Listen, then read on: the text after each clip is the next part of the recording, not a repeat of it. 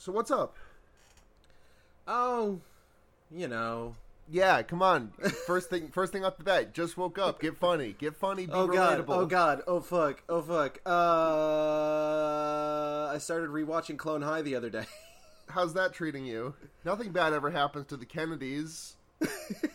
That's what actually. That and I like your funny words, Magic Man. That clip going around are what are just like making me like I should rewatch Clone High, and boy howdy, my favorite line from that show that I'm always thinking of is what's it like? How to get my secret spaghetti tape? I just watched that the other day. Oh god, I actually just started. So, Clone High came out when I was very young. Mm-hmm. I want to say I was probably in middle school. And I had been diagnosed with ADHD when I was in elementary school. So Clone High has an entire episode that is kind of lampooning sort of like the very special episodes about like HIV. But it uses ADD and ADHD as the stand-in. And I remember seeing that episode and just like, I don't know how to feel about this. And, like, I double don't know how to feel about it these days. Clone High has some shit in it, unfortunately. Yeah. It's a show from, like, early 2000s, so you know it does. Yeah. Tom Green is in that episode. Is he playing Tom Green? He is playing Tom Green. It's Tom Green as Tom Green. And like he's supposed to be like, oh, here's a celebrity who's been living with ADD/ADHD his whole life, like that kind of thing. And does he do like a funny riff from Freddy Got Fingered? He doesn't do a funny riff from Freddy Got Fingered. He does go chasing off after a plastic bag that distracts him, which jokes about ADD and ADHD always kind of sit weirdly with me, because on one hand it's just like, I don't know that I like that sort of thing being stereotyped, but on the other hand I'm just like, fuck, I do that sometimes, though. Like, I do, but also that's just like, that's every joke about ADHD. It is, like, God, get some new fucking material.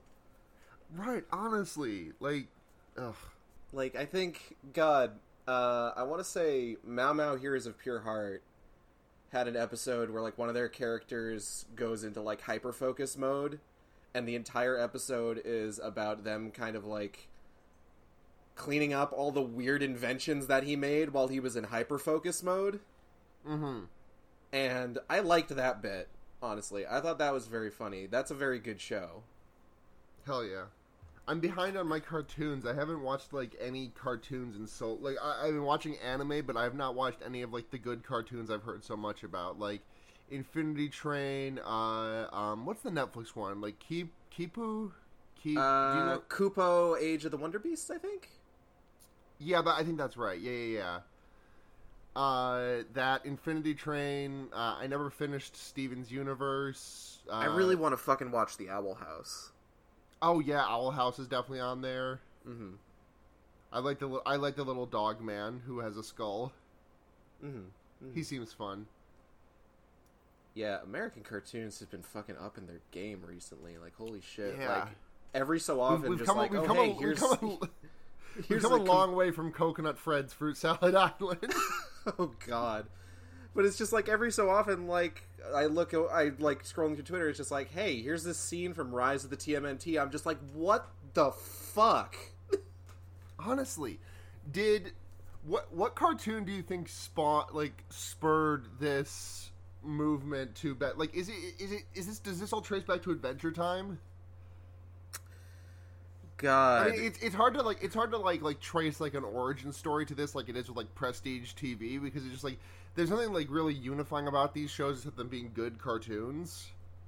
Yeah, I think we're just like at a point where like a lot of these cartoon studios are just like, fuck, what if we just went nuts with Avatar? Avatar was it? It was Avatar. Yeah, that makes sense. Like now that I'm thinking about it, I'm just like, let me think back just like which cartoons I can think of recently that just went absolutely fucking nuts with like their like fight scene blocking their animation. I'm just like, oh right, Last Airbender, of fucking course. Avatar walked so that My Little Pony Friendship is Magic could run, so that the Owl House and all those other shit could sprint. God, you're not wrong. You're not wrong. That's the thing. Thank you, Lauren Faust. Anyways, we're 6 minutes into this intro. Let's get to the episode. Let's go.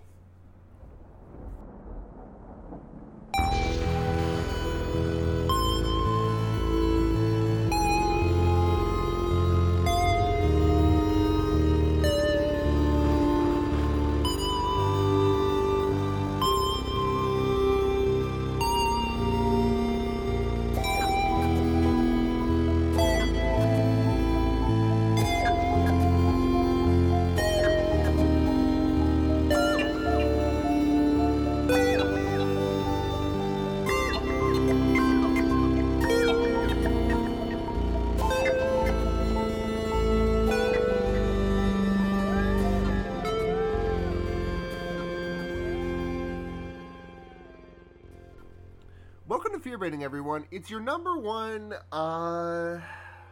what is it, your number one? Pink that's not really pink color. I don't know. It's your weird number meteorites, one pink... Weird praying mantis. It's your number one pink cast. I'm Pink Sarah, and I'm cast. joined by returning guest, friend of the show, Gage. Hi, I'm Gage. What's going on? How's things? How's everybody doing? I hope you're all having a good day, staying hydrated. I've got a big cup of water right here. I'm going to take a sippy. Take that sippy. What was the last movie you were on for? I don't remember off the top of my head. I want to say it was Shutter Island. Yeah, that's I think so too, but also like that felt so long ago that I'm like, surely there was a more recent one. I think it's just that it was really long ago. I think it's just I haven't been on the show in a while. Weird. Fucked up. Fucked up if true. So we watched a Nicolas Cage movie this week.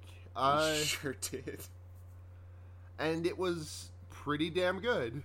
It was. Did we watched... I have no memories. Did we watch a Nicolas Cage movie recently? I feel like we did. There's so many to choose from. The dude has done horror, so I feel like at some point you probably did. Yeah, I feel like he's fresh on the brain for some reason, but no, last week was Nick Cage Nick Cage just lives rent free in my head, so he's always fresh on the brain.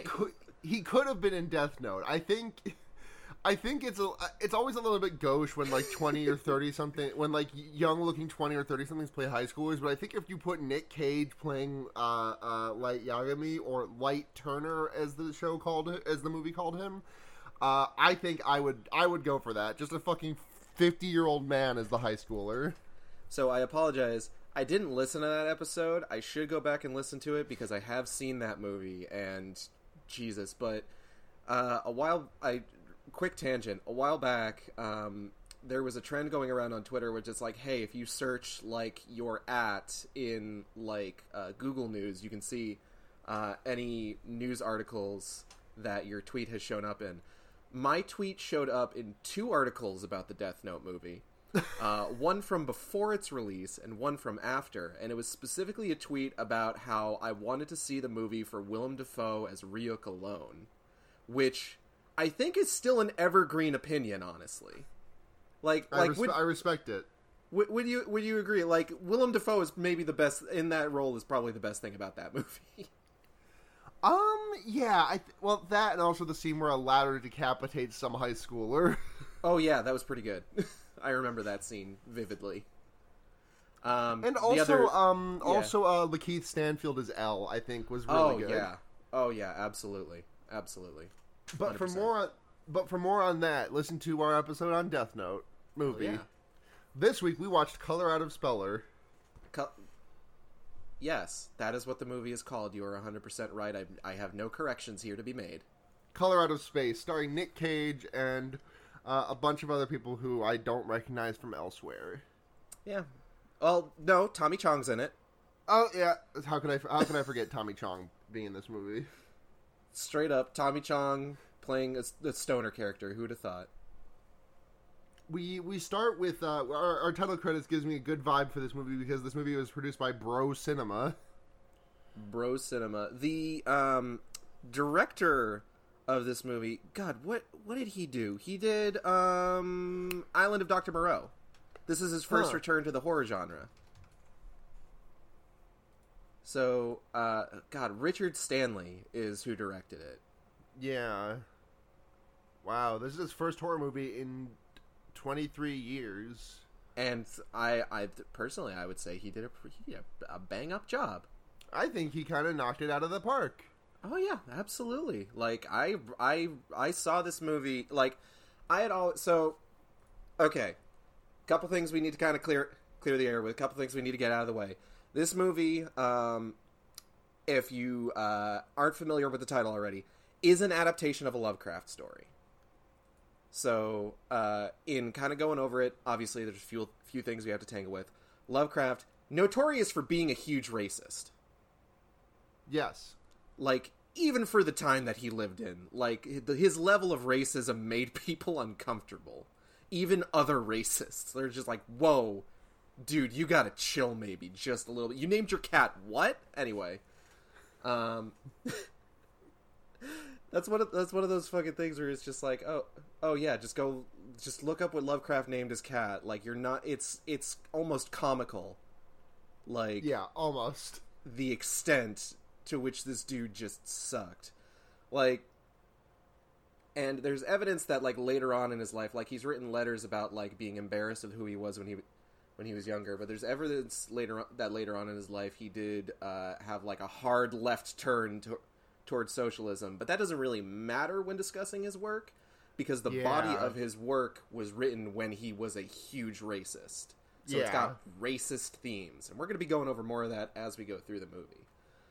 But it is an adaptation of a Lovecraft story, probably one of the easier Lovecraft stories to adapt, just because there's a lot of Lovecraft stories where it's just like, oh, it's an invisible monster because your mind can't really comprehend it. So not a whole lot you really have to do in the way of effects, though boy howdy, they make their budget go like a few miles with this movie for sure. Yeah.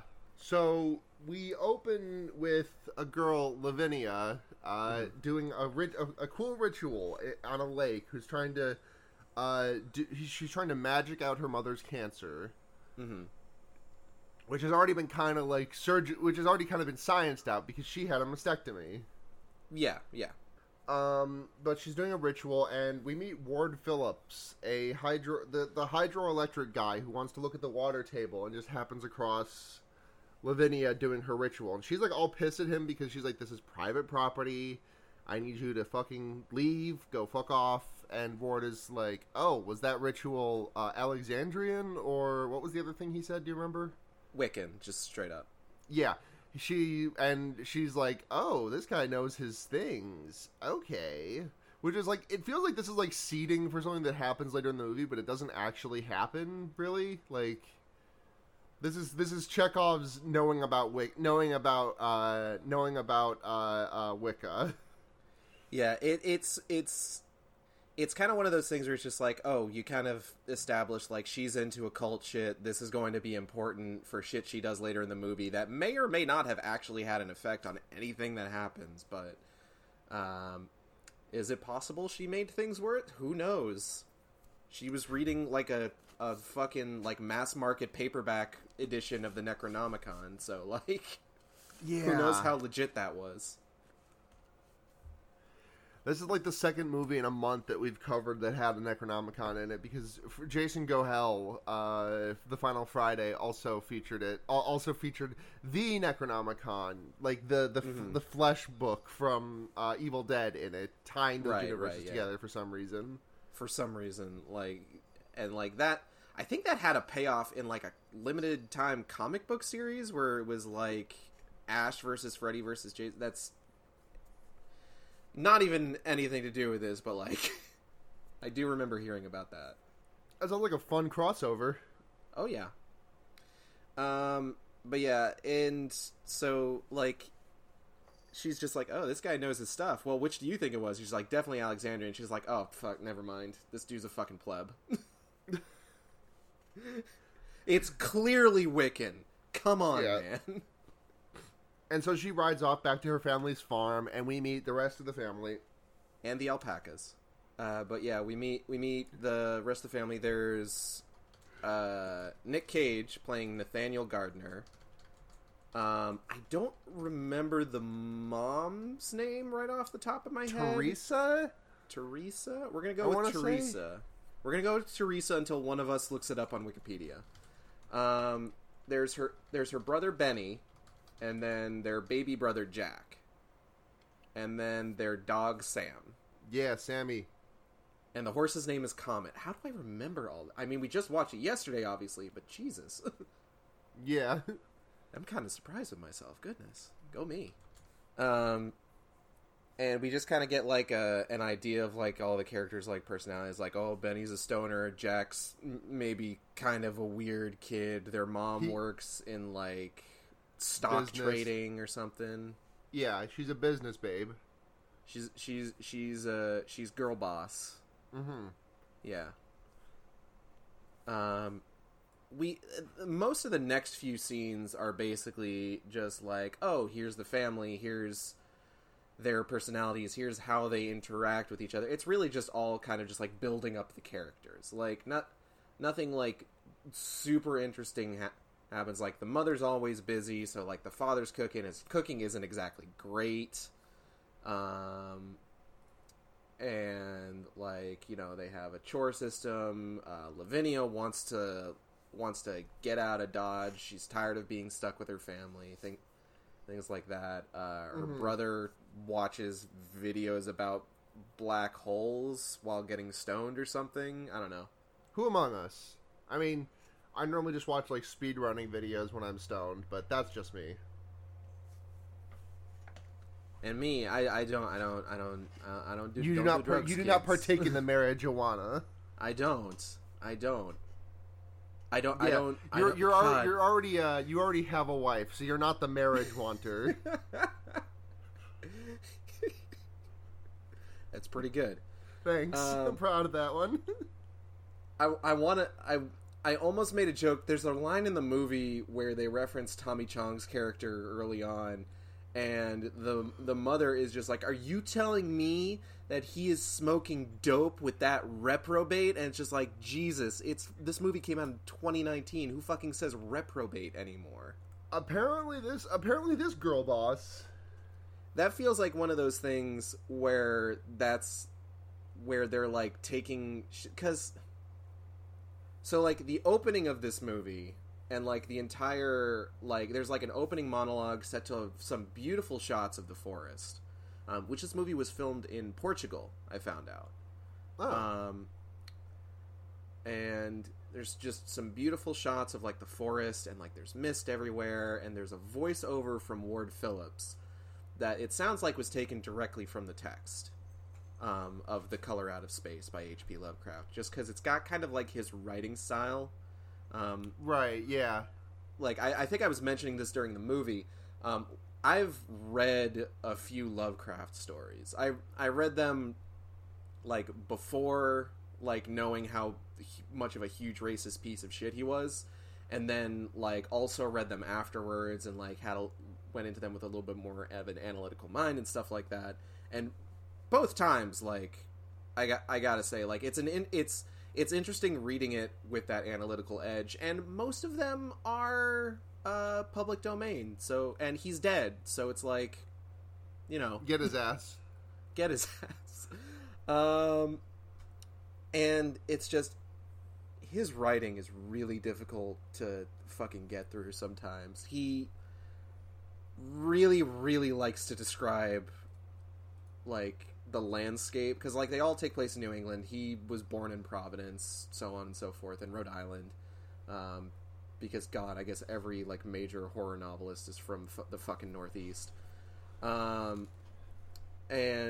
it's dense. There's a lot of purple prose there, so, like, going through, like, the opening monologue of this movie, just like, yeah, this sounds like something he would write, yeah.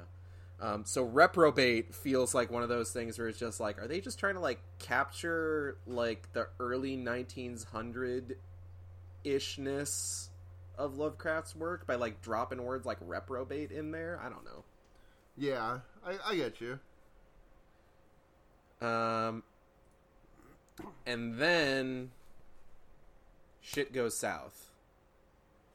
Yeah, shit goes south because a big Nick Cage and Teresa are fucking, and Benny is watching cool space videos, and Lavinia is, I don't remember what Lavinia is doing at this time. She was just sleeping on her bed, and it was covered in, like, half-eaten chicken wings and books, and it's just like, that can't be comfortable to sleep on. I've slept on worse. Okay. But a big, huge purple rock comes out of the sky and crashes to the earth in their front yard. Mm-hmm. And it's purple, it's pink, it's a color. It is a color. It's unlike any color I've ever seen. That wasn't a good Nick Cage impression. Don't praise me for that. I won't. Don't you dare even think about it. I have not done this man justice. So the big purple rock comes down, and Jack is freaking the fuck out because Jack has already shown like a mild connection to the cosmic by like being like, there's stars in the bottom of this well. I can see the stars, which is like, you know, that's classic Lovecraft shit. Is seeing the cosmos. Also, a little bit of foreshadowing. Yeah. So Jack has woken up. He's freaking out. The color envelops the house. Benny is now sitting and just like drooling all over himself at his computer, which always kind of like every time I see that, I'm just like, is that kid okay? Is he all right? Do we need to like listen? Sometimes you smoke a little bit too much. When those fucking edibles hit. Yeah. The other, a couple of weeks ago, I rolled a joint out of some pretty potent stuff, and this was after I hadn't smoked for a little while. And I smoked the entire thing, and my body just like said, "Okay, bed, you sleep." Like I couldn't stay awake. I was just like sitting at my computer desk with my head in my hands, and just being like, "All right, it's time to go to sleep." And so I went to sleep. Oh. It was like a $20 melatonin tablet. It's the good melatonin is what it is. Tell you what though, slept like a baby. Fucking melatonic. That sounds like a weed name. Sure. You know what? We can work with that. Blair, edit that to be funny.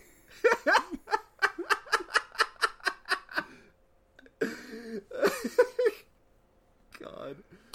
Oh, it is 10 a.m. So I'm still working off. Just like not getting the a sleep whole lot of crud sleep last night. I'm so sorry. It's all good.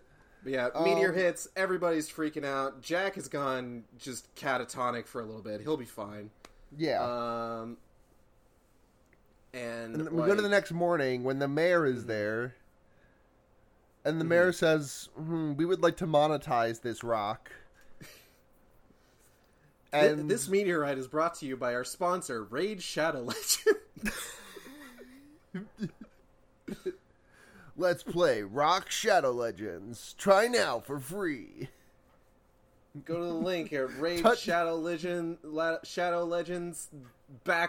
Lovecraft. Touch the rock and get 10 free pulls in AFK Arena. I can't make jokes about AFK Arena. Natalie plays that. It seems like an okay game, but the ads it gives me are just absolutely garbage. Like it's just like you're like vaguely like all it is vaguely European guys like reacting to something that is obviously being like transposed onto their screens. And then also Ezio is there now, I guess, or he was. I don't know if that Ezio has come to AFK. Which, like, Natalie told me about that, and it's just like, oh, Gage has to get into the AFK Arena now. I'm just like, I'm not getting into a gacha game. I'm not getting into a gacha game. Sign up now for 1,000 for 10. Touch the rock now for 10,000 free gold in Rise of Kingdoms. God, I've fucking under attack. I have been getting bombarded with ads for Rise of Kingdoms for the last like 6 months. It's insufferable. I get the ads for like the ones that are like in like a Family Guy style, and just like, I'll pull this lever and you'll douse him in lava. Yep, that one too. And like I downloaded the game because just like I need to see what this is all about. And then like I started up and it's just like, what the fuck is this Fallout Shelter shit? And I uninstalled it. I'm just like, I thought this was just gonna be like fun, clever minigame puzzles, but like no, yeah, it's never that. They're shit. Are you kidding? Yeah, they just kind of be lying to you. Anyways, I wish PewDiePie had never said the N-word so that we could all so that I could just be getting ads for movies and shit again. God damn it, PewDiePie. Anyways, so yeah, next morning the meteorite is no longer showing off its color. The mayor comes in, and the mayor's just like, this is great for tourism. And it's just like, okay, I mean, there's a huge chunk of rock in my front yard that fell from the sky. Okay, you know, you're gonna come back with news. Okay, bye. Have a good one. And then I think that night is the thunderstorm. And yeah, that night is the thunderstorm. But before that, Ward shows up and is like Lavinia is looking at him like, oh, he's kind of cute. So Nick Cage is like, all right, I'm gonna scare this guy off by milking an alpaca in front of him. And boy howdy, he sure does drink that milk that he just got. I really was hoping for like. He milks the alpaca and then he like takes a big sippy, and I was really hoping we were gonna get like a gross ass alpaca milk mustache from him, but they cut away before we can get that. Unfortunately, the scene cuts away. Yeah, and then I think from there we go to Ezra. That's when we go to Tommy Chong's character. Yes, we go meet Tommy Chong, who's chilling in the woods. His name is Ezra, and he's a squatter.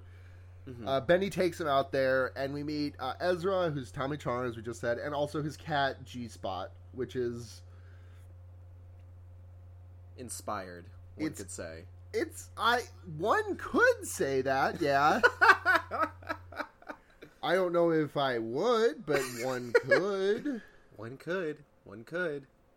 Maybe not me, but someone out there. They just like talk to him, and he's like, "Yeah, man, I've been recording beneath the floorboard. There's there's aliens down there. Bye." And he's just like, "Yeah, sorry about the water. It's a little fucky. The water's a bit fucky, a little fucky wucky. Well, oopsie whoopsie, the water's a little bit fucky wucky, a little bit fucko boingo." And you're gonna have a tummy grumbly because the water's fucky wucky. And we're just like, I'm not going to drink this, but I may run some tests. Yeah.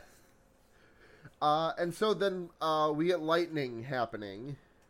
And it's all being, like, drawn to the meteorite. It's just like, pew, pew, pew, pew. And Lavinia's out there standing around. She's like, it's so beautiful. It's just like, yeah, it's not weird at all. It's not weird at all that it's striking that one exact spot, which is, like, the lowest point of, like, the surrounding forest. No, it's totally normal thing that's happening right now. Yeah, completely normal.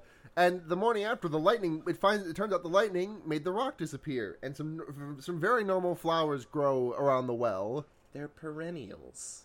Pomemimable.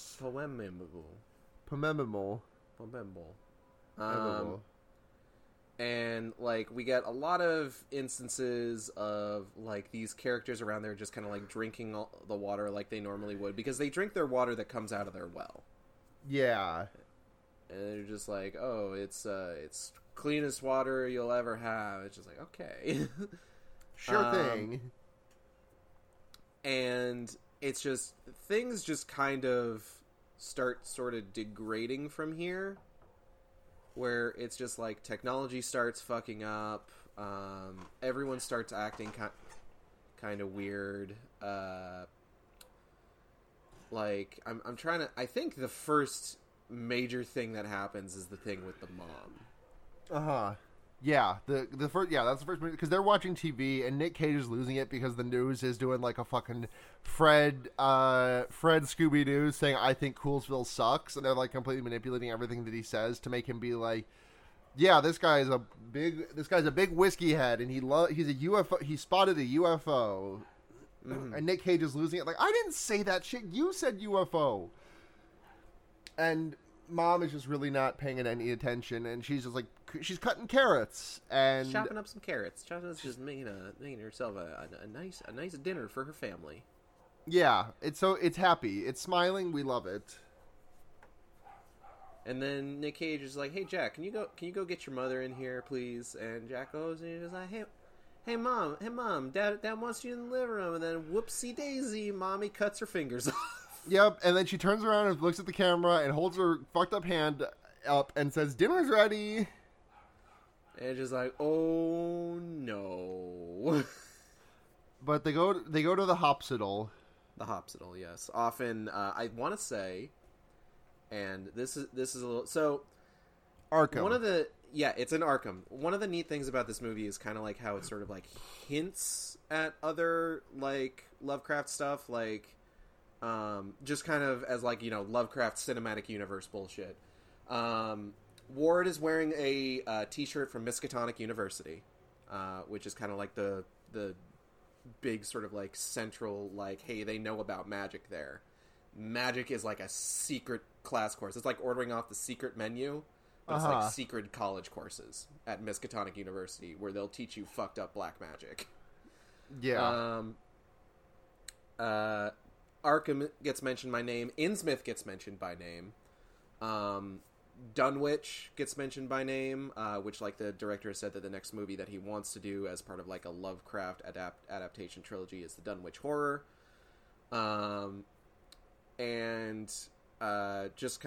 It's just, like, they go to the hospital in Arkham, the hospital, l'hôpital in Arkham. And he's just like, "Benny, you're man of the house now." And Benny's just like, "What?" And then, like,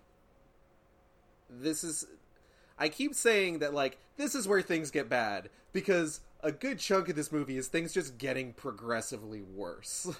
Yeah.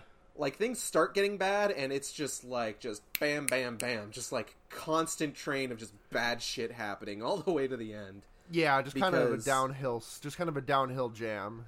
Oh yeah, 100%. Wasn't there like a Tony Hawk game that was like a Tony Hawk's Downhill Jam? I believe it was a Wii exclusive. Mm-hmm. And it was I think the one I'm thinking was like Tony Hawk Ride with like the skateboard peripheral. Yeah, Tony Hawk Downhill Jam was it was like, you know how everyone loves racing to the finish line in Tony Hawk and not like doing cool tricks and getting massive amounts of points? Oh yeah, that's absolutely everybody's favorite part of any Tony Hawk game ever. So they just made a bunch of race to the finish levels, and that was Tony Hawk's Downhill Jam.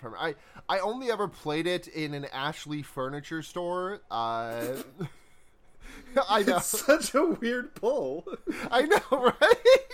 It was weird that they had it there, but like my parents were looking at furniture and like, well, I'm not gonna not play Tony Hawk's Downhill Jam. Like you're there, you might as well. Yeah.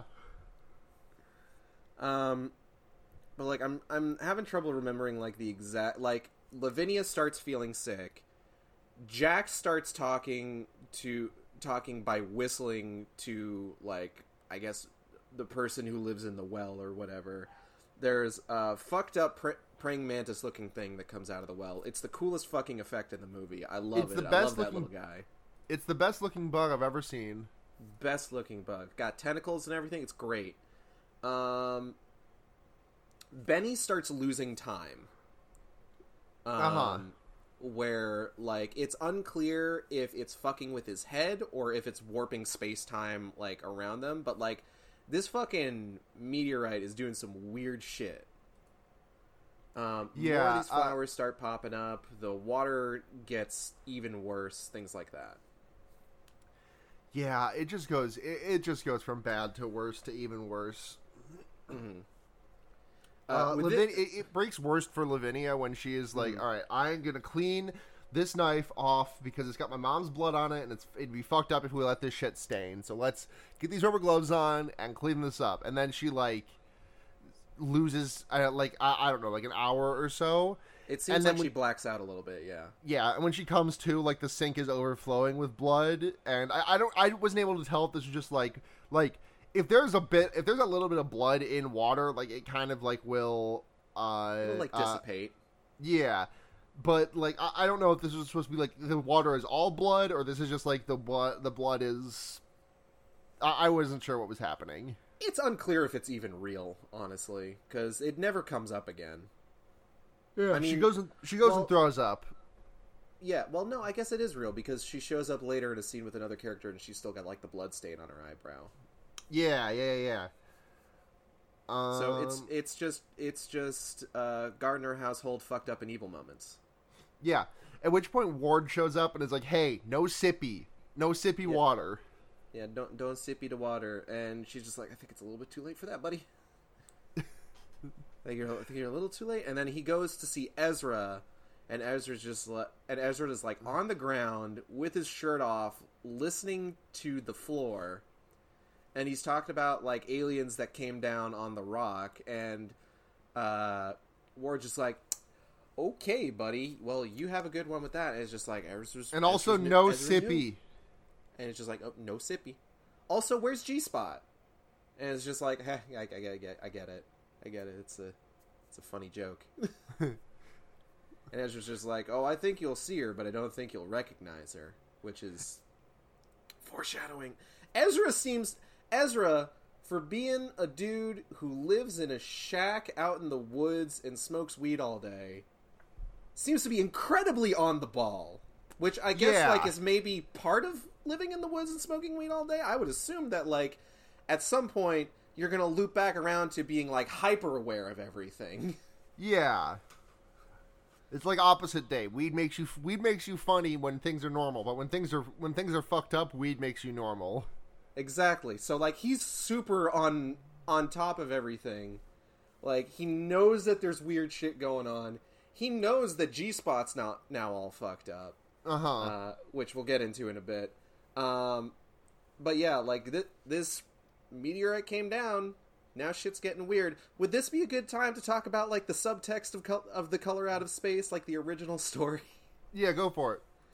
So The Color Out of Space, as I mentioned earlier, a lot of Lovecraft's work, because he wrote it when he was incredibly racist, is about the decline of white America.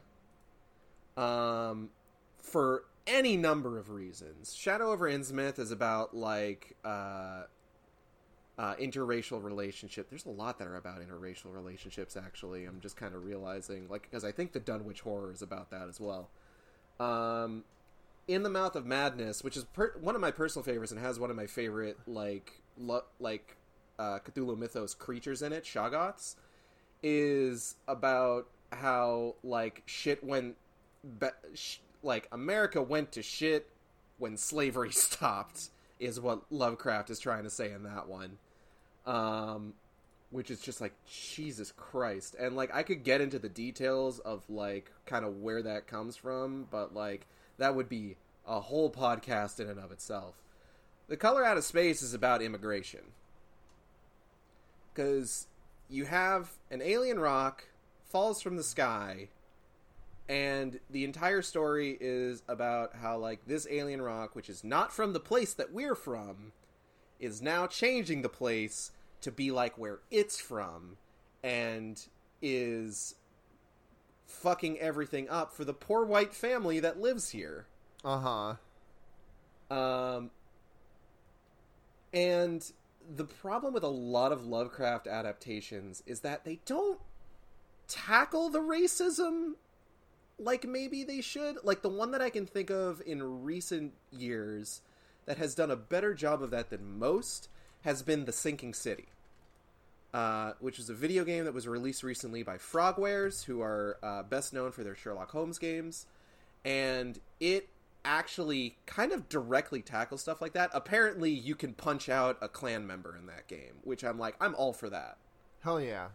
But most Lovecraft adaptations just kind of do, like, a really sort of, like, surface level adaptation or use of, like, the terminology and the imagery and stuff like that without even really thinking about the racist implications, which gets really bad when you've got stuff like the Howard Lovecraft series, which is like Lovecraft Babies, because it's a series of graphic novels that was adapted into a series of computer animated kids movies.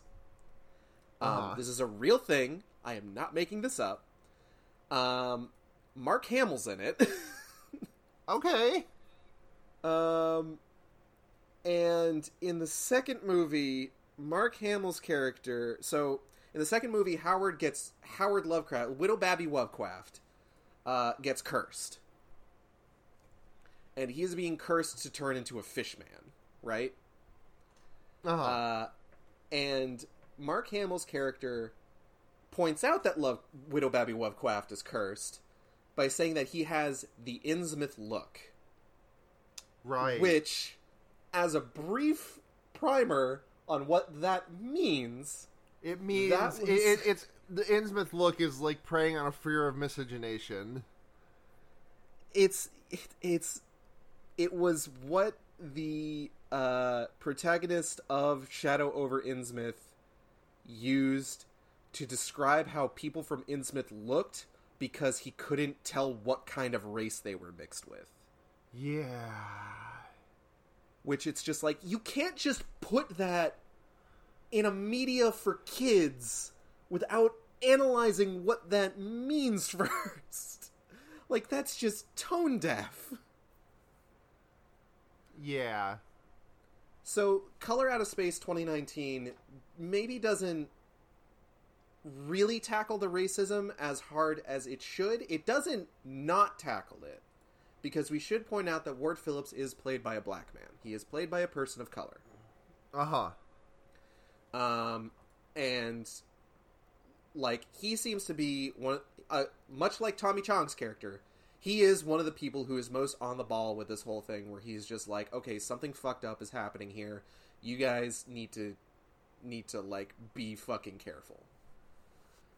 So, like, it's admittedly not maybe as hard as, like, an adaptation of Lovecraft should go for that sort of thing, but, like, it's better than nothing. It's better than I've seen other media handle this sort of thing. Yeah.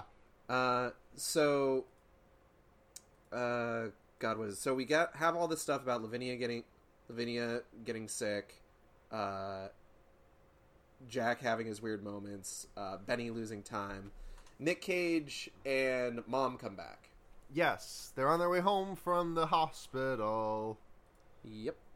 And they run across G-Spot, who isn't looking too good. Yeah, looking a little bit irradiated. Looking a little bit irradiated, a little bit. No fur. Doesn't have fur anymore. Might be glowing. Might be. Hard to say. Kind of just... It's... I mean, G-Spot gets illuminated by their headlights, so I mean, that could just be the shine from the headlights. But boy howdy, is G-Spot ever shiny. G-Spot is extremely shiny. Yes. And G-Spot runs off into the woods. Uh-huh. I'm just gonna keep saying G-Spot. Yeah, it's a fun thing to say. So they get home, and Nick Cage immediately starts freaking out. And because, like, Nick Cage and Mom start freaking out because Jack is standing outside unsupervised. The alpacas are still out. They haven't been put back in the barn yet. Potentially haven't been fed. And Nick Cage is lapsing into, like, this voice where he's, like, kind of freaking out a bit, get the fuck out of my sight, that sort of thing. Which he used earlier in the movie to describe his own father's voice. Yeah. And how much he hated his father and was scared of turning into him. So that's a little bit of that little, I don't know if that's imagery. I don't know what this is. It's a callback. Yeah, it's I don't know. I don't know what it is, but it's something. It sure is something. It's good filmmaking is what it is. Yeah, definitely. So he gets the alpacas back in the barn, and then it's a little bit before anything, like, incredibly fucked up happens, but, like, things still aren't going super great. Like, Nick Cage is just like, oh, we got a bumper crop of tomatoes. They're 3 months early. Oh, these peaches look great. Girl boss is trying to do her job, but like the satellite internet is fucking up, which satellite internet, from what I understand, is not great. It seems like a bad idea, especially considering that satellite like TV is bad. Yeah, it's unfortunately, because in my line of work, I'm a customer service representative for like a phone and internet company. I'm so sorry. So I hear about people who it's not a satellite internet company, thankfully. Right. But I hear about people who have satellite internet, and unfortunately, in some rural areas, it's really their only option. Which this sucks, area shit. that they're in does seem pretty rural. So she's having to deal with satellite internet, which cannot have very good download and upload speeds already, and then you have to deal with alien radiation? Fuck. It's just it just gets worse and worse and worse, really. And then Nick Cage has these these tomatoes look fucked up. Like, yeah, they're big tomatoes, and it's just like they you look at them like and just like you're either gonna taste great or you're gonna taste like shit. Full Metal Alchemist Brotherhood poll. You remember when Greed tied up Gluttony when he was like regenerating, and he just like had a ball of Gluttony like being barely encased by a big thing of steel wire? Gonna be real with you. Have not seen Brotherhood. What? I could have sworn. Okay, well, it looks like that for anyone who's listening who has. Have not seen Brotherhood. Never finished the original series either. Need to someday. Did watch the movie. You watched Conqueror of Shambhala, but you haven't seen the... No, the live-action movie. Oh, the live... Okay. The bad one. God.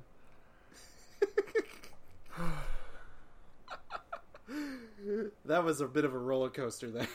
Yeah. Oh, we skipped over something, which was Nick Cage busting in the shower drain too much, which is a joke that I made because he finds a jellyfish in the shower, but it does look like some nut is clogging the drain. I missed that because I couldn't hear you over the movie. Yeah, he said he busted too much in the shower drain because it's a jellyfish, but it looks like there's just like nut stuck in the shower drain. And it stings him, and it's bad. And it falls down the drain. It's not a good time. But then there's fucked up tomatoes, and then Nick Cage is like, "Oh, these tomatoes fucking suck. They taste like shit. I'm gonna dunk them in the trash can." And he dunks every single one. Like he's just going for it. He's got mad dunks. He's just taking it all the way to the hoop. Dunks like a truck. That's a different thing. That is a different reference. It's okay. And so, later that night, Nick Cage's arms look like rocks in the desert. Like, it looks like fucking bad. This dude growing scales. Yeah, his arms have been diagnosed with bad disease. He is TFing into a lizard. God, I wish that were me. I was gonna say the same thing. In this weather? Can you imagine? I look at Smile and I see her sitting in her 106 degree sun lamp, and I'm like, damn, I wish I could enjoy the heat like that. God, and I'm in Texas, so I got that good shit. Mm-hmm. God, I forgot you were in Texas. That's right. I've bounced around a lot in the last few years. Yeah, you're still just you're still a Boston boy to me. I mean, I'm always gonna be a Boston boy. Yeah. I always catch people off guard when I'm on the phone, because brief tangent about my job. The area that I service is northern New England, like Maine, New Hampshire, Vermont. I always catch people off guard when I tell them I'm down in Texas, and then every so often I'll get someone just you don't sound like you're from Texas, and they're just well, actually I'm from Massachusetts. Yeah. But yeah, the tomatoes suck, and Nick Cage's Nick Cage's arms have bad disease, and yeah, the terminal case of bad. So, at some point, Jack and Benny get up, and they're just there's some weird noise. There's some weird lights and noises coming from the barn. So they go to investigate. I forget the exact circumstances surrounding them both deciding to go.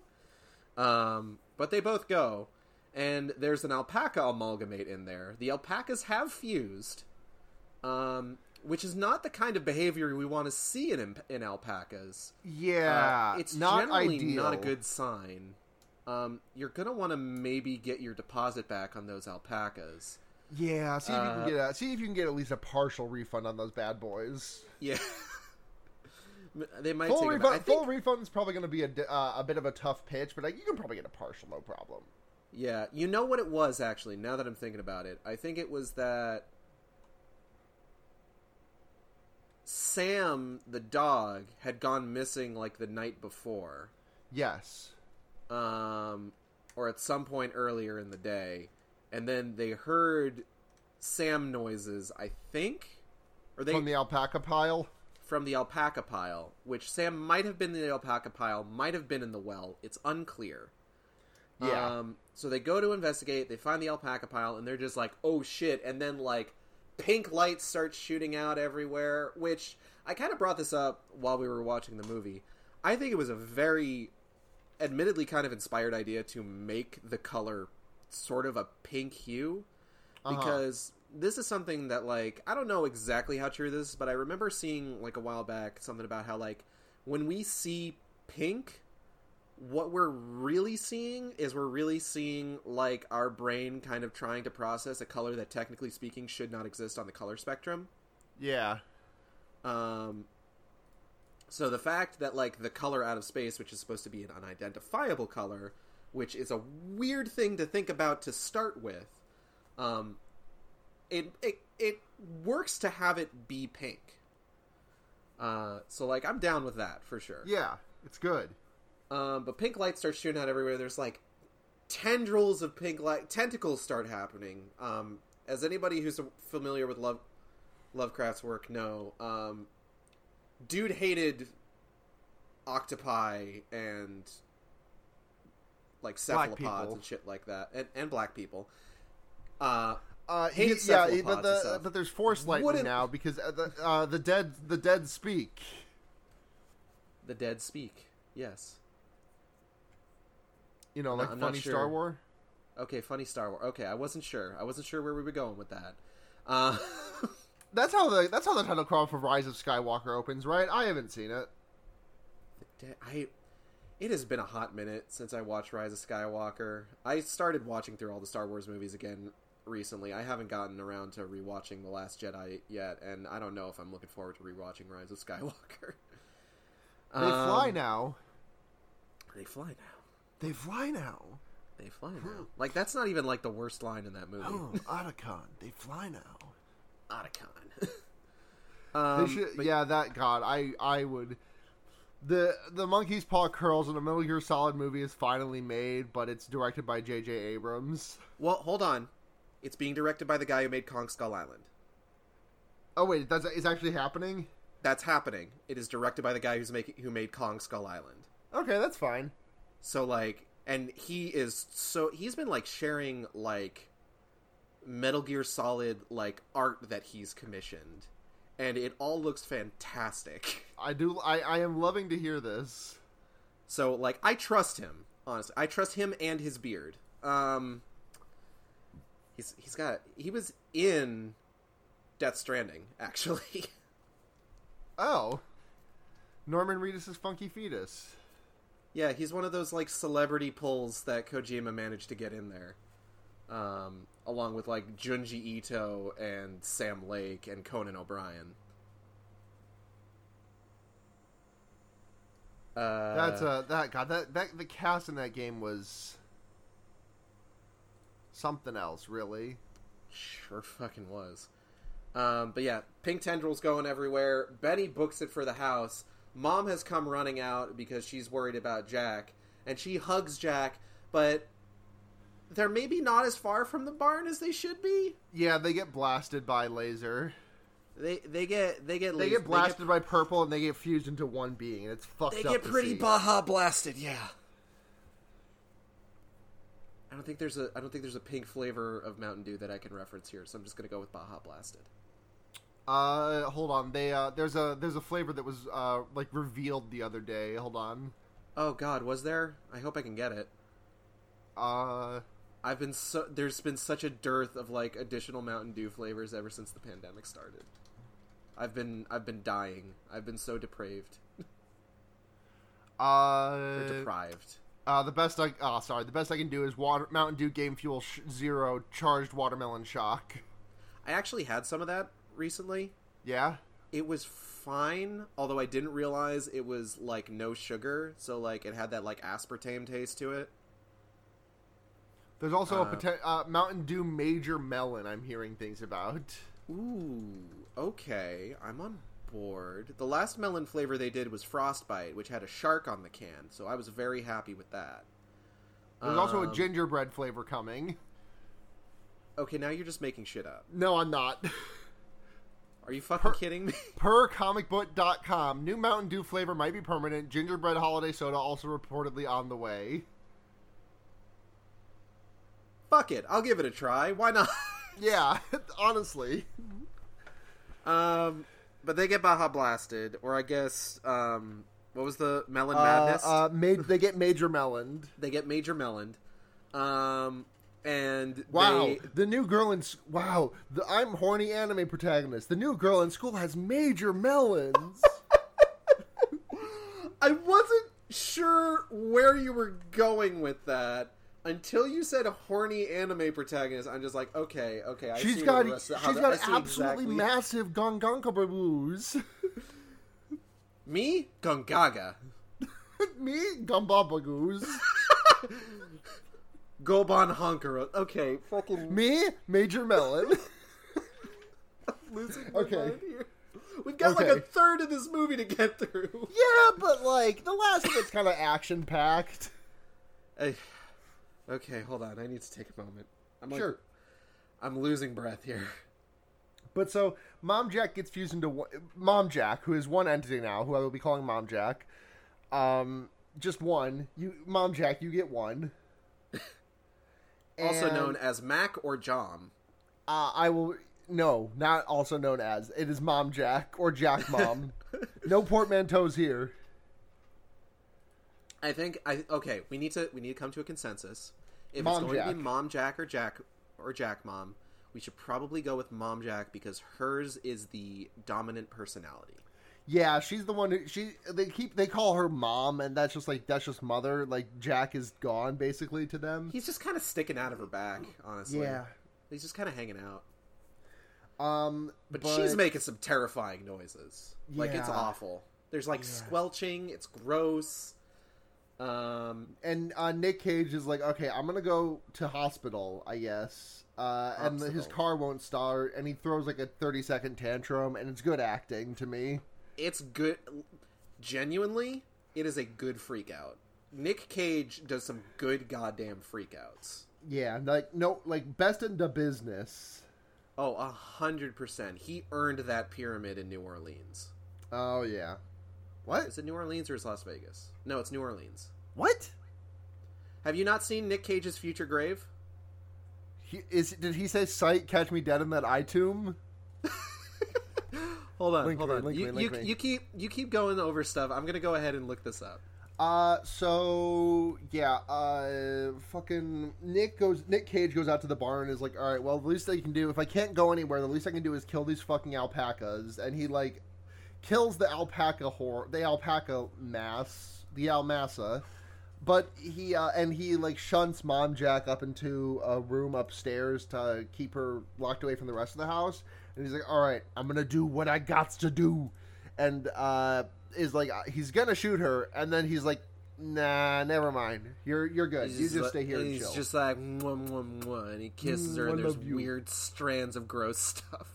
Yeah. Lavinia and Benny try to leave, but the horse Comet just, like, fucks off, and they're like, well, I guess we're staying here. And then Benny is like, oh shit, do you hear that? It's Sam. He's coming from the bottom of the well. I gotta go get him. And then Benny starts climbing down the well, and it does, like, a fucking explosion of purple pink out of the bottom of the well, and he, like, puts on some goggles that he found earlier in the movie, and it's very funny because it does absolutely nothing, because it just obliterates him. What is the purpose of the goggles? Fucking nothing. The goggles do nothing. They make me look cool. Alright, let's see. Nick Cage is like, okay, Lavinia, you gotta go into your room with Mom Jack, and Mom Jack tries to eat Lavinia. Yeah, it's pretty nuts. And around this time, I'm gonna go ahead and well, there isn't really. Should I put it in just like the general shot? Yeah. Okay, hold on. There's Nick Cage's Pyramid Tomb in New Orleans. Well, you can't say that I'm lying. No, I can't. That's what it is. It sure as shit is. Holy fuck. I mean, I get it. I would also want to be buried in a pyramid. That's some dope shit. You would also love to say, "Sight, catch me dead in that eye tomb." Okay. So he gets got. Nick Cage drags Lavinia upstairs, and then meanwhile, elsewhere, which like it feels like I think what it is. One of the weird things is that like there's shots in sort of like the central town where Ward is trying to meet with the mayor to call off the construction of the reservoir that he's there to like study the water table for. Yeah. Because there's shit's wrong with the water. Water is infected with bad. Yeah. And when he's there, it's the middle of the day. And the sheriff is there and he's just like, yo, check out what this dude just found near the Gardner place. And they pull it back, and there's, like, a bunch of, like, irradiated-looking animals, including, but not limited to, G-Spot. Yeah. We also the alpaca mask. Found G-Spot. And also the alpaca mask. I don't remember if the alpaca mask... I wouldn't be Is surprised it not? if I kind of assumed it was. It looked similar to me, but... Mm-hmm. But yeah, we did it. We found G-Spot. So, Ward and the sheriff decide... We should probably go check out the Gardner place, huh? It might be a good idea. So they go there and they show up after Lavinia has been locked in the attic with Mom Jack, who is now menacing her. Nick Cage is hallucinating his family sitting with him watching TV, and he's scratching at his weird scales. And they hear Lavinia screaming in the attic. They go up there, bust down the door, and they're just like, holy fucking shit, what the fuck is that thing? Because, like, Jesus Christ. Then Nick Cage comes up and he blasts the shit out of Mom Jack, which is like, where were you, like, 10 minutes ago? Where was this version of Dad Cage? Yeah, where was this guy? Like, what the fuck? And then, so, like, they get Lavinia out of there, and they go downstairs, and they go outside, and Ward and Lavinia are standing outside the house when, like, the color starts pouring out of the well, right? Nick Cage comes out of the house, and he's just like, the color. And he raises his gun, and it's unclear whether he was going to shoot at the color or shoot at Ward. But the sheriff assumes that he is about to shoot at Ward. So he blasts him. So he blasts Nick Cage. We should say just blast him, because, like, we need to specify. He does blast Nick Cage. He puts a hole in his tummy. Oh, yeah. And he's bleeding. He's dying. Lavinia's just like, oh, my God, you shot my dad. And I'm just sitting there just like, he tried to feed you to a thing that used to be both your mom and your brother. Your mom, brother. Your brom. Momther. Your mom, yeah, your mom there. And Ward is just like, Lavinia, we have to get out of here. And Lavinia's just like, it won't let us leave. And he's just like, okay, I'll come back for you. And they're just like, we gotta go get Ezra, because Ezra is living on the property. So they go over, and this is like my favorite scene in the film. Ezra is talking like a fucking Bloodborne voiceover here. Oh, yeah. Should specify, Ezra is dead, and it looks like Ezra's he's been super dead. It looks like he's been dead for a while. It doesn't look like a guy who is like only like a couple of days dead. It looks like he's been dead for like a month. And he's got an audio recording that he made, and like it's distorted and fucked up, and it's a really good... I believe the trope for this is apocalyptic log. Uh-huh. And it's a really good example of that trope. Yeah. And then, like, Ezra's body starts falling apart, the color starts bursting out of him, Ward and the sheriff run off, and then the color's like, fuck cops, picks him up, starts murdering him with a tree. Yeah, the sheriff, specifically. The sheriff, yeah. Ward runs back to the house, sees Lavinia standing next to the well, the color bursts out in this huge pink tornado. Color busting through. Lavinia looks Ward dead in the eye, and Ward gets a vision of the world that the color comes from. And it's the exact sort of shit you would expect from Eldritch Horror. Yeah. Like, unknowable monoliths, tentacles everywhere, unseen skies, the good shit, right? Ward freaks out, he falls backward, the grass starts grabbing at him, Lavinia evaporates. She just goes poof. She go poof. And then time starts getting weird. Time and space. And, like, this is a really, really good application of the smudge tool I've seen in a movie. Yeah. Do you want to go ahead and you take bring this, us home here? You take sure? this. Yeah. Okay. So Ward is just, like, he gets, like, this weird look on his face, and you see that, like, his own, like, self is kind of, like, dragging through the air. Like I said, so like someone went in Photoshop and just kind of took a smudge tool. It looks like that thing that used to happen in like Windows 98 when a window would like freeze up and you could drag it around and there would be like an after image. Oh yeah, exactly. So he makes his way into the house, and inside is Nick Cage speaking with the voices of every single family member. The first one he speaks with is Lavinia's voice when she was flirting with Ward. So that's maybe a little odd. Yeah. And then there's like a bunch of flashes of light, and like you could see what I would assume are like the spirits of the family sitting on the couch next to him. Good effect, I gotta say. Like this whole final sequence is like, it's visually incredible. Ward managed, because like Nick Cage is coming out. I forget if he has like an axe. He's coming at him with something. And Ward is trying to get away. Finds the wine cellar that Nick Cage went into earlier on in the movie, Chekhov's wine cellar. Makes his way down there and just hunkers down. All the wine bottles burst. There's all this noise. The pink tornado flies up into the sky, and then everything stops. And when Ward awakes and emerges, all color is gone from the landscape. Yep. In the story, this is referred to as the blasted heath, what's left behind when the color leaves. It's just, the landscape is just dead for like miles around. And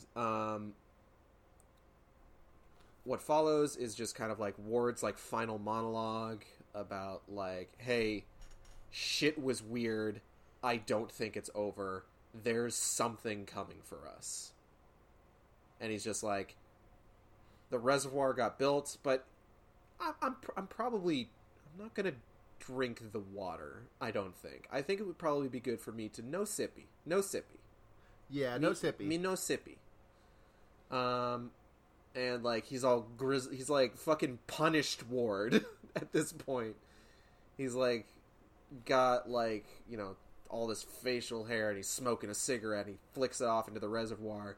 Because let's be real, a cigarette in the reservoir is not the worst thing in that water right now. Yeah, and then we get the latest title card I've ever seen in a movie.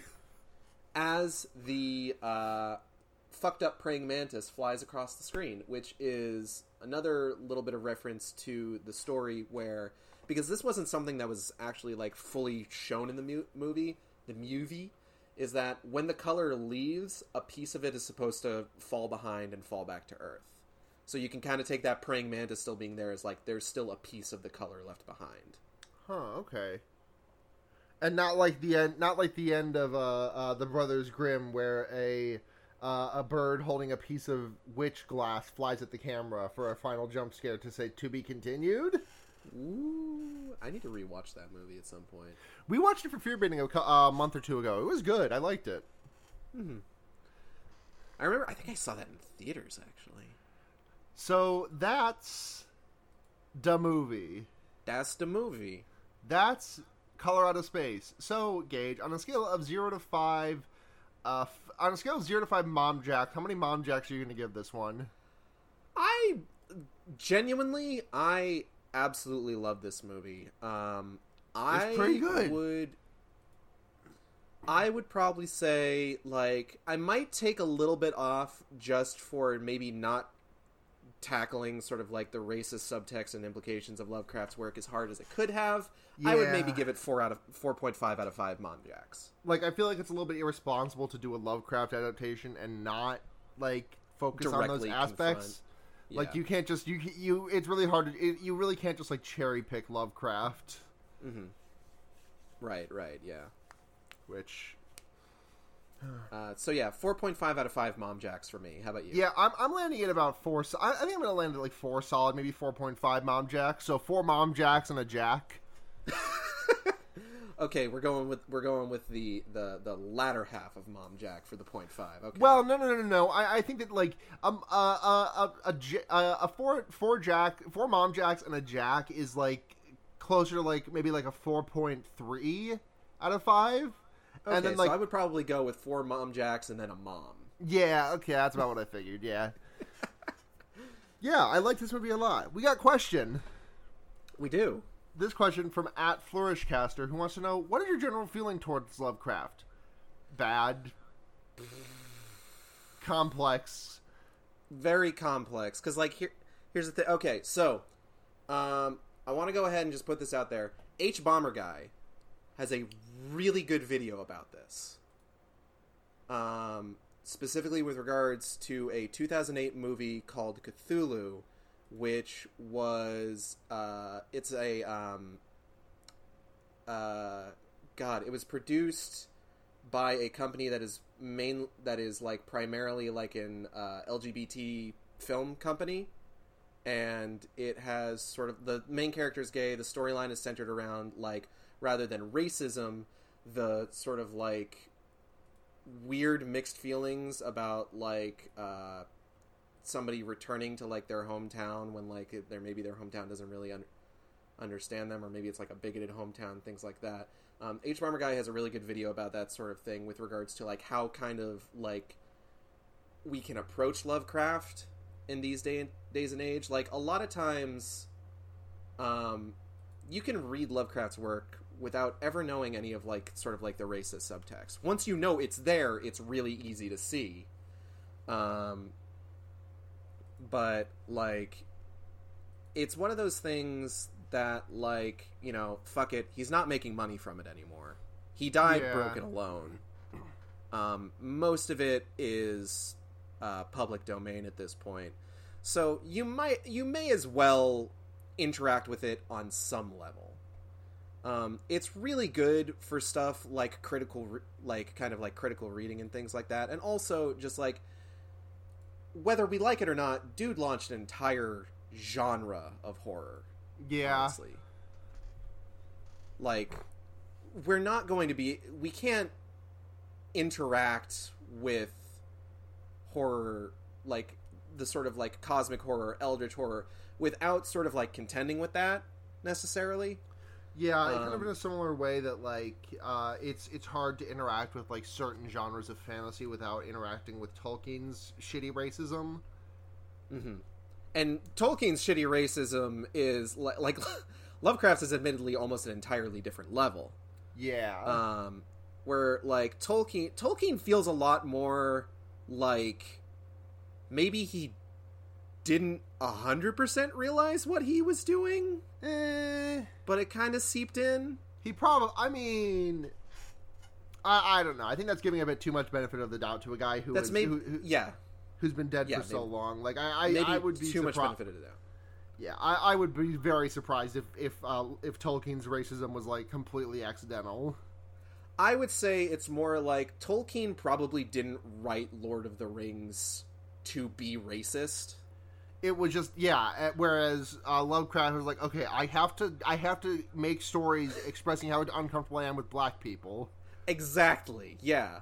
So, and, like, it's important to engage with these texts. Like, you can read and enjoy Lovecraft's work. Like, as long... You have to be analytical. You have to... Be critical. Make sure you're critical, that you're analyzing, like, what you're reading. You're analyzing what you enjoy about it, acknowledging what's actually there. In the Mouth of Madness is my favorite Lovecraft story, like I said. But that's the one that's all about how, like, things were better when slavery was a thing. Yeah. So, like, I can say I really like In the Mouth of Madness. I really like a lot of, like, the things that kind of came out of that, while also acknowledging that, wow, okay, yeah, subtext is maybe, yeah, I'm not going, you can't ignore it, is what I'm saying. You can't just say I am not looking. Yeah, like, the thing is that whenever this sort of, I commission, because I play a lot of, like, sort of, like, Lovecraft-inspired games on, like, my stream. Like, I've played Call of Cthulhu, I've played Moons of Madness, things like that. Dark Corners of the Earth. I commissioned art for that back when I was going to play the 2018 Call of Cthulhu game from Ian, Knucklebone, on Twitter. His work is fantastic. Highly recommend checking him out. And it's basically just Acid Shark, his arm is morphing into a tentacles. He's holding like a Cthulhu chalice with like a little umbrella sticking out of it. He's got like eyes growing down the side of his head, and he's wearing a t-shirt that says Lovecraft was racist. And even just like a basic declaration like that brings people out of the woodwork. There's just like, well, you know, Lovecraft actually turned towards socialism later in his life. And it's just like, that doesn't matter, is the thing. Because he didn't write his books when he was a socialist. Yeah. And, like, later in his life, we're talking, like, maybe... I don't know. I think he died fairly young. I think he was in his, like, 40s. And I think that was, like, the last few years of his life. For the majority of his life, and for the time that he spent writing his, like, short stories, novellas, all that, he was a racist to an uncomfortable degree. So, like, I like reading these stories. I honestly kind of like, sometimes, like, the descriptions that, the way that Lovecraft, like, describes, like, the landscapes in, like, northern New England and stuff like that. But I'm also critical of them.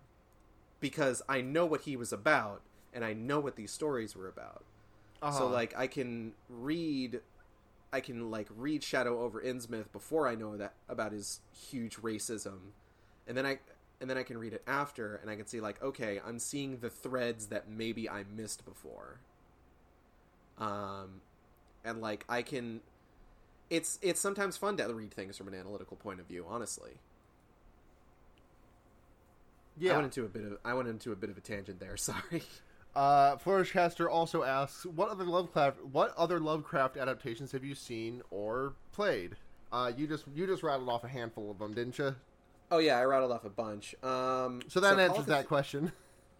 Yeah, Call of Cthulhu: Dark Corners of the Earth is a big one.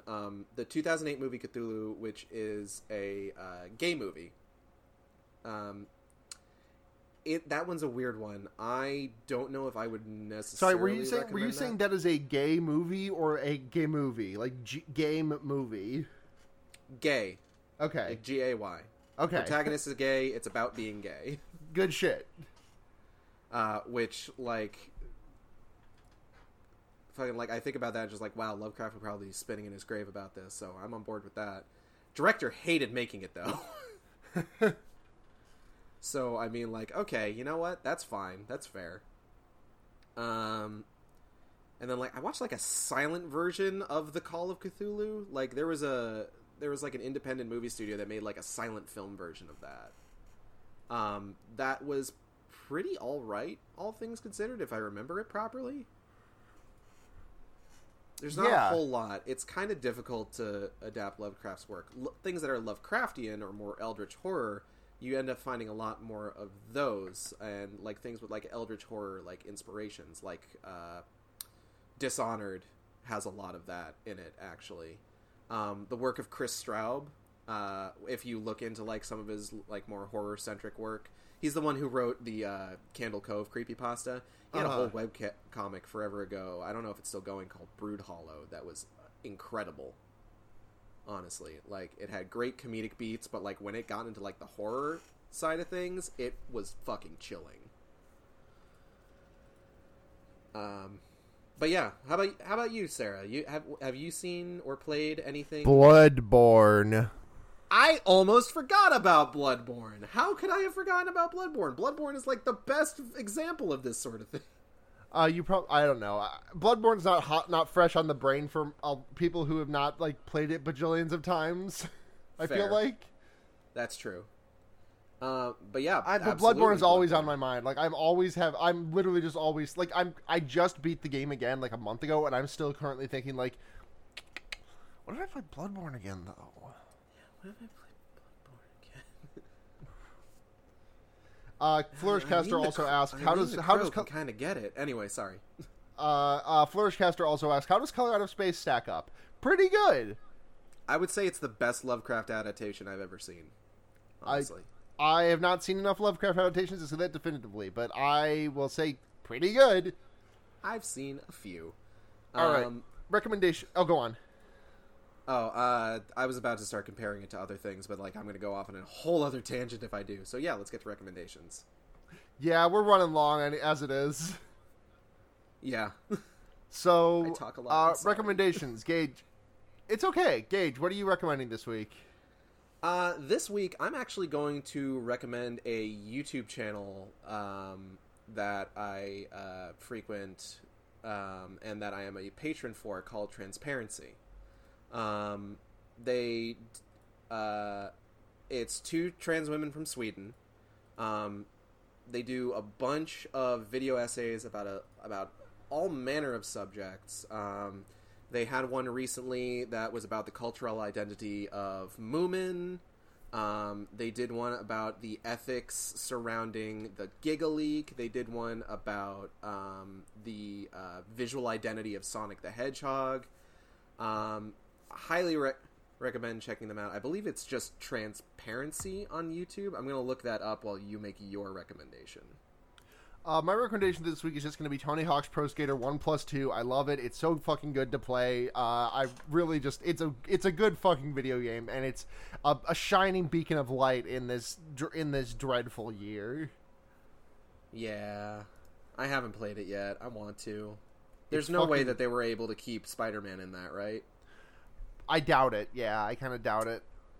Yeah. Okay. Yeah. So it is. If you look up Transparency on YouTube, it's the one with the cute little face for the icon. Yeah. Highly recommend. But yeah. Tony Honey's Pro Scony 1+Tony. Tone of Hawks Pros Gator. There we go. Gage, thank you so much for coming on again. It was a blast. I had a lot of fun. Thank you for having me on again, Sarah. Yeah, where can people find you? You can find me on Twitter at sane_intolerant. You can also find me on YouTube at youtube.com/saneintolerant and Twitch at twitch.tv/saneintolerant, where I stream. I've actually got a stream I'm doing today. Today is Sunday, September 6th. So I'm going to need to get ready for that soon. But yeah, I stream, I write, I am all around a cool guy. Nice.